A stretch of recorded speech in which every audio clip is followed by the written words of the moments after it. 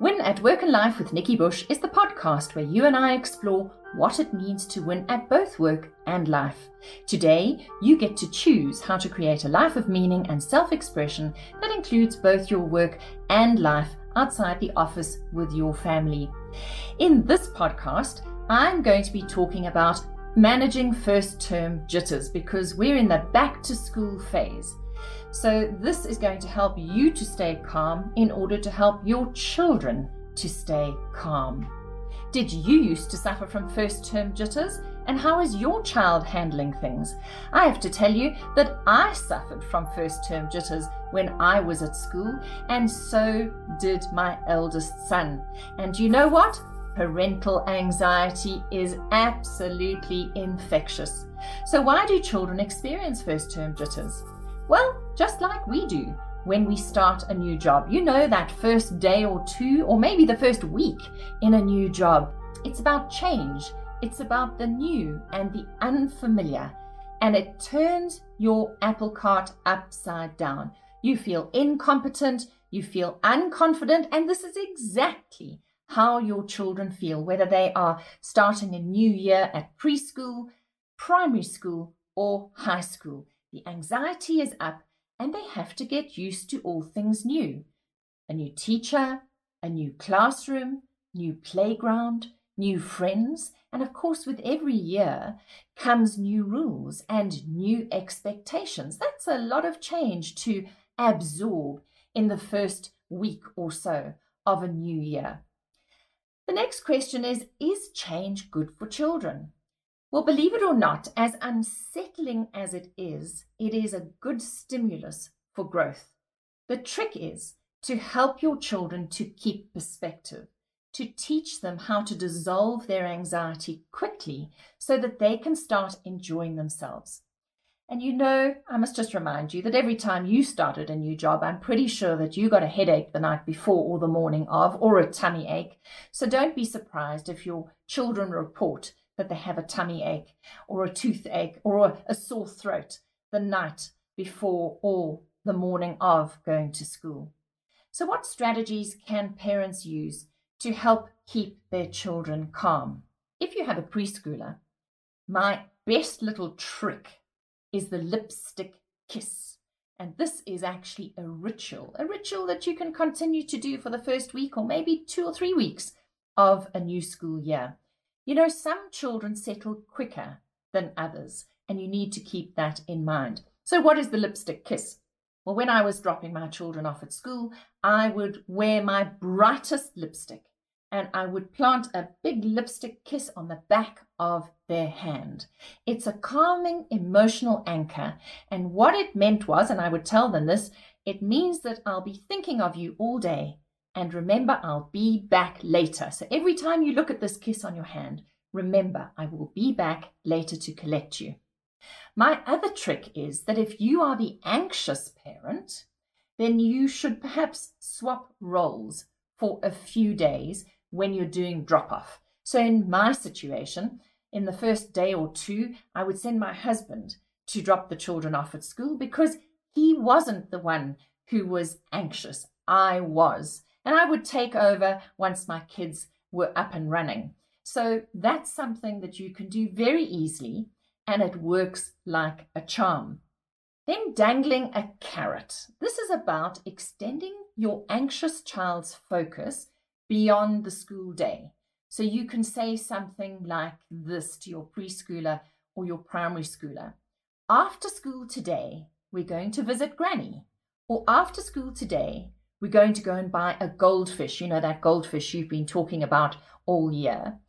And maybe after school today, we're going home to bake a cake, even if you use one of those packet variety that's really easy and pre-measured out for you. My kids used to love this one. After school today, we'll pop into the pet shop and you can go and stroke all the new puppies and the kittens. That one was brilliant. But can you see what I'm trying to do here is pull them through the day if they're having a particularly rough start so that they can focus beyond just the pain of the moment and focus forward to what's going to happen next. And these are really simple things that excite children. and they don't have to be fancy or expensive. The next thing you have to do is keep routine, and routine is very important when starting a new school year or a new term because routine relaxes children. It keeps families sane and it helps children to de-stress purely because it's predictable. So why is routine important? Well, routine relaxes because it's predictable, and predictability de-stresses kids and brings sanity to families. And routine is really about keeping the order, the sequence of the way things happen in the day the same. So children are then able to feel a greater sense of personal control and organization because they have a routine to follow.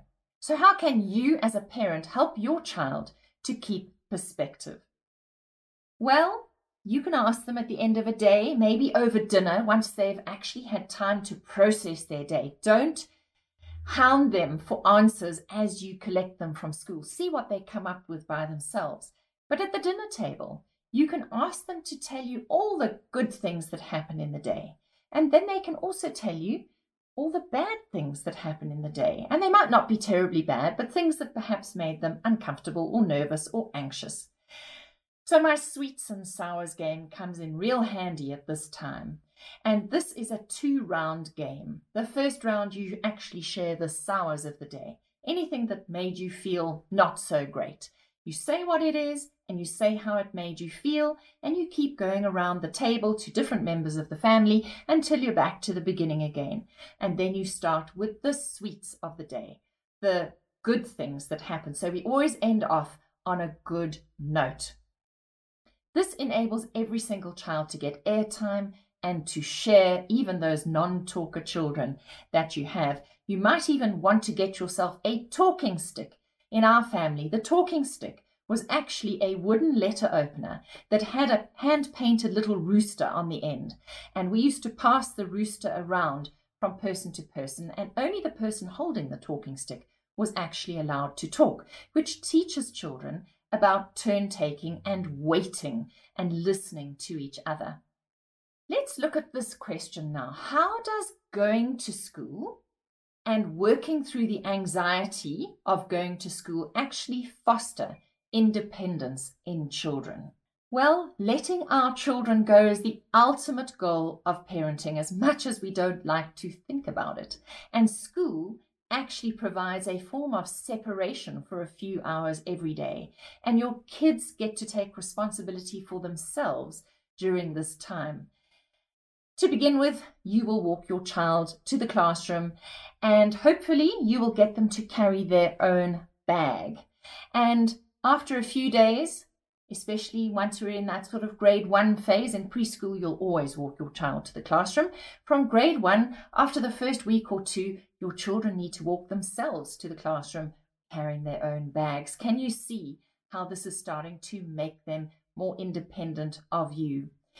And then, of course, they get to create friendships beyond the family circle. And that's important because ultimately they need to know how to expand their world by themselves. At school, they get to follow their interests and their talents in different ways to how they do it at home. And they get to express themselves and also compete. So how can you as a parent stay calmer during this adjustment period? Well, number one, we go back to routine. Routine is as important for you as it is for your child. And I'd like to recommend that you do as much preparation the night before in order for your mornings to be more organized. So lay out the breakfast the night before. Pack as much of the school lunch as you can the night before. Fill bottles of water and pop them in the fridge the night before. I even used to dispense all the vitamins into little bowls and put them in front of each place setting the night before. Make sure your children get their uniforms out the night before and get their bags packed too. And two more things that will really help the whole family to stay calm. The first one is to play with your children.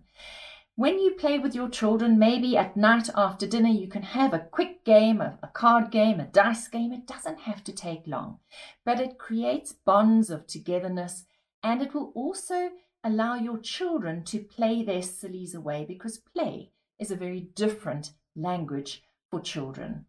And eating together is imperative. Not only are you going to be teaching them good manners, but it's an opportunity to share time and space together and share the news of the day. So families that eat together and play together stay together.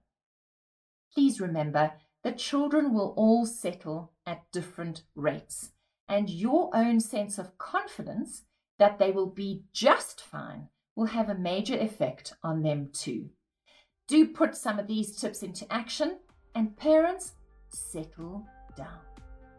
As the human potential and parenting expert who helps individuals and teams to flourish at both work and life, whatever the disruption, I present both business and parenting talks, and often a combination of the two, because leading teams at work and home is not that different. My clients really appreciate my unusual ability to straddle both the working world and life at home, and I can help your organization too. Book me for one of my business talks, like Creating Happy Juice for Teams, or my parenting talk, Let Go and Let Grow. That brings me to the end of this podcast. To my listeners, please send through your comments and questions or topic suggestions to info@nikkibush.com, and you're invited to share this podcast with your friends and colleagues to empower them to win at work and life too.